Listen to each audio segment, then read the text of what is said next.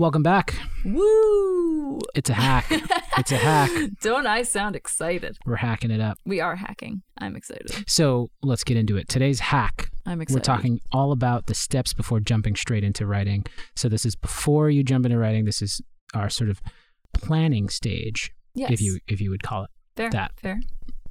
So if you're an organization that has very little time, very little money, maybe very little resources, not a lot of people, and you don't know where to start with animation, this might be the episode for you. Last week's episode, we went through and talked about structure. We talked about the AV script and generating more captivating stories and how to do that. But if you are sort of before getting ready to write, these tips are essential to support your intended outcomes. We have some intentions with our outcomes, with our video, and we want to put those into action. And so this is the episode that talks about that. So it may sound reasonable and straightforward, but in our experience in the past, we've noticed that some have skipped these steps before coming to our doors. You hate to see it. And it makes the videos that we make slightly less effective than what they originally intended. So That's true. It's really important to get these out of the way sooner rather than later.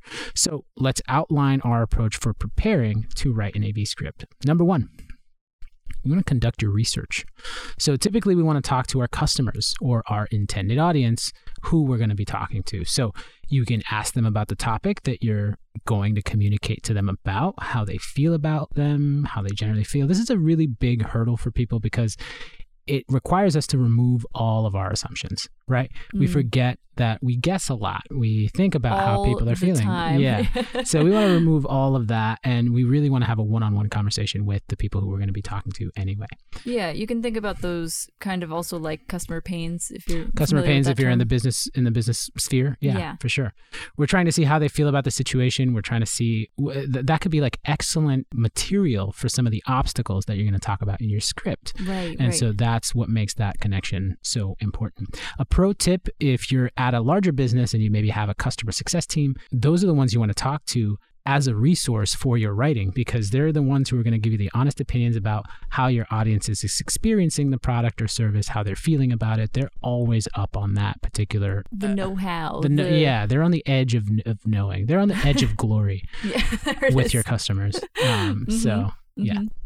So they're going to be, talking about challenges and things like that. Number two, you want to gather inspiration. So sources here are important. Gathering imagery is nice, but you want to be specific about what you're looking at in those images. You want to make sure that you can communicate that effectively to your team. What am I looking at in this particular image that I really like? What stands out? When you gather these sources, you may want to organize them in a certain way. Maybe you want to tag them. Maybe you want to use Airtable, tag them up with a couple different tags to communicate that to your internal creative team.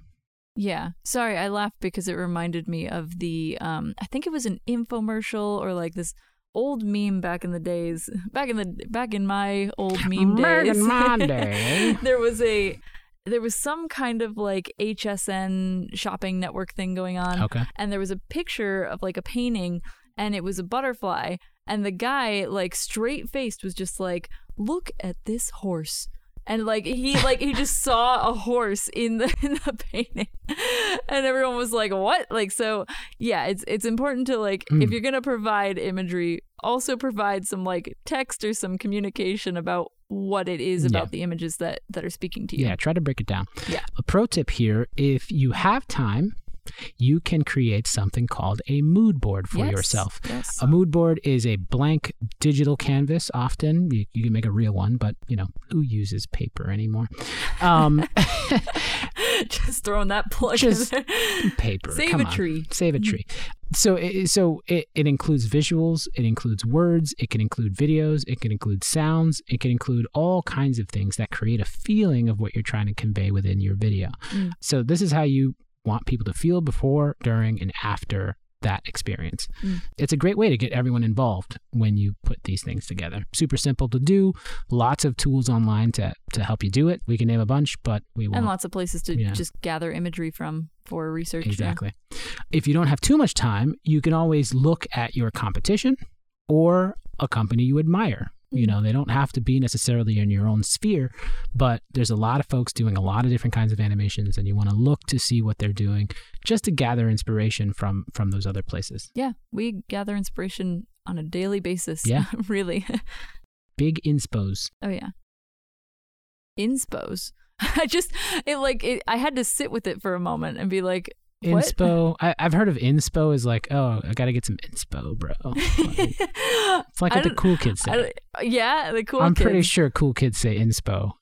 Don't lie to me. Uh-huh. We're always keeping cool. Another thing to remind yourself of is that everything is a remix. Everything is a remix. It's a great film, by the way, if you haven't seen it. But find Everything something. Is a remix? It's called Everything is a Remix. It's a documentary about how music gets sampled and resampled and resampled. Nice. Okay. But you can apply that to anything in the world that is artistic and creative. You gather inspiration, you remix it up, and then you come up with something new. Right. Anyway, find something that speaks to you and share that as well. For sure. Yeah. Number 3, you want to brainstorm ideas. Brainstorm creative ideas. With your brain. So talk to your respective teams, depending. So if you're selling, you're going to talk to sales. If you're educating, maybe you have trainers, you're going to talk to your training people. A pro tip here is to get a creative in early on those conversations. Sometimes it's as simple as a one-on-one conversation. You got a complex thing you want to talk about. Here's how I'm trying to visualize it. Maybe I don't have an idea, but I need to visualize it in some way. Get someone in the room that knows how to do that. The sales team might understand the product deeply, but the And creative team problems. is going to know how to show it a little bit Yeah, more. as a salesperson, I've always, we're gathering information that isn't tangible. I'm not writing it down, but I understand how my customers feel about my product, my service, the thing that I'm selling, and they're going to have pains. I know that they're going to have pains because that's how I sell my stuff. If you're a communications person at a nonprofit, you know your members, you know your donors, you know what they care about. So you want to talk to those people who are at the front lines of those conversations. Last tip here, I know it's not great. As much as we think ChatGPT is evil, yeah. it can be a source of inspiration and new ideas. It depends. We don't necessarily recommend you using it to write your entire script. Definitely not. Although it can do a generic version of that, but that's it. It'll be a generic version, and it won't be very specific to your audience or your markets. So it could get stuff really, truly wrong. And especially if you're giving it simplistic prompts, it's not going to give you the thing that you're actually looking for. Right, that confidently wrong mentality. It could give you a really decent pass at some creative ideas that might be useful. So yeah, I want to say that's a double-edged sword too, because like it could give you ideas, but then if it's giving everybody else the same exact ideas for their stories, then you might run into everybody doing the same stuff. It's the same problem with templates. Everyone's using the same template, and therefore everyone's selling the same crap. Right. Like it looks the same, therefore it is the same. Like, you know what I mean? It's not you're not differentiating in any way. Yeah, I mean it's similar to how like even in animation we use reference, and there's a reason why it's called reference and not copying. So keep that in mind for sure. So that's it. That's the hack. So conduct research, gather inspiration, and brainstorm your ideas. Once you're ready with those 3 things, you can start to really get a sense of what your script is going to entail, how it's going to feel, what's the tone, and that'll give you a nice, really good start. So, you're going to get pains from your people that you interview. You're going to get visual ideas from the things that you gather. And you're going to get ideas for the language based on your brainstorming with other people. So, and all of that tied together with your values and your tone and voice and all that good stuff. Yeah. So thanks for listening. Yeah. Hope this was helpful. Yeah. Go write awesome scripts. Or, we'll be around whenever you want a script. Thank you to eMedia for producing this podcast. Our producer is Jackson Foote.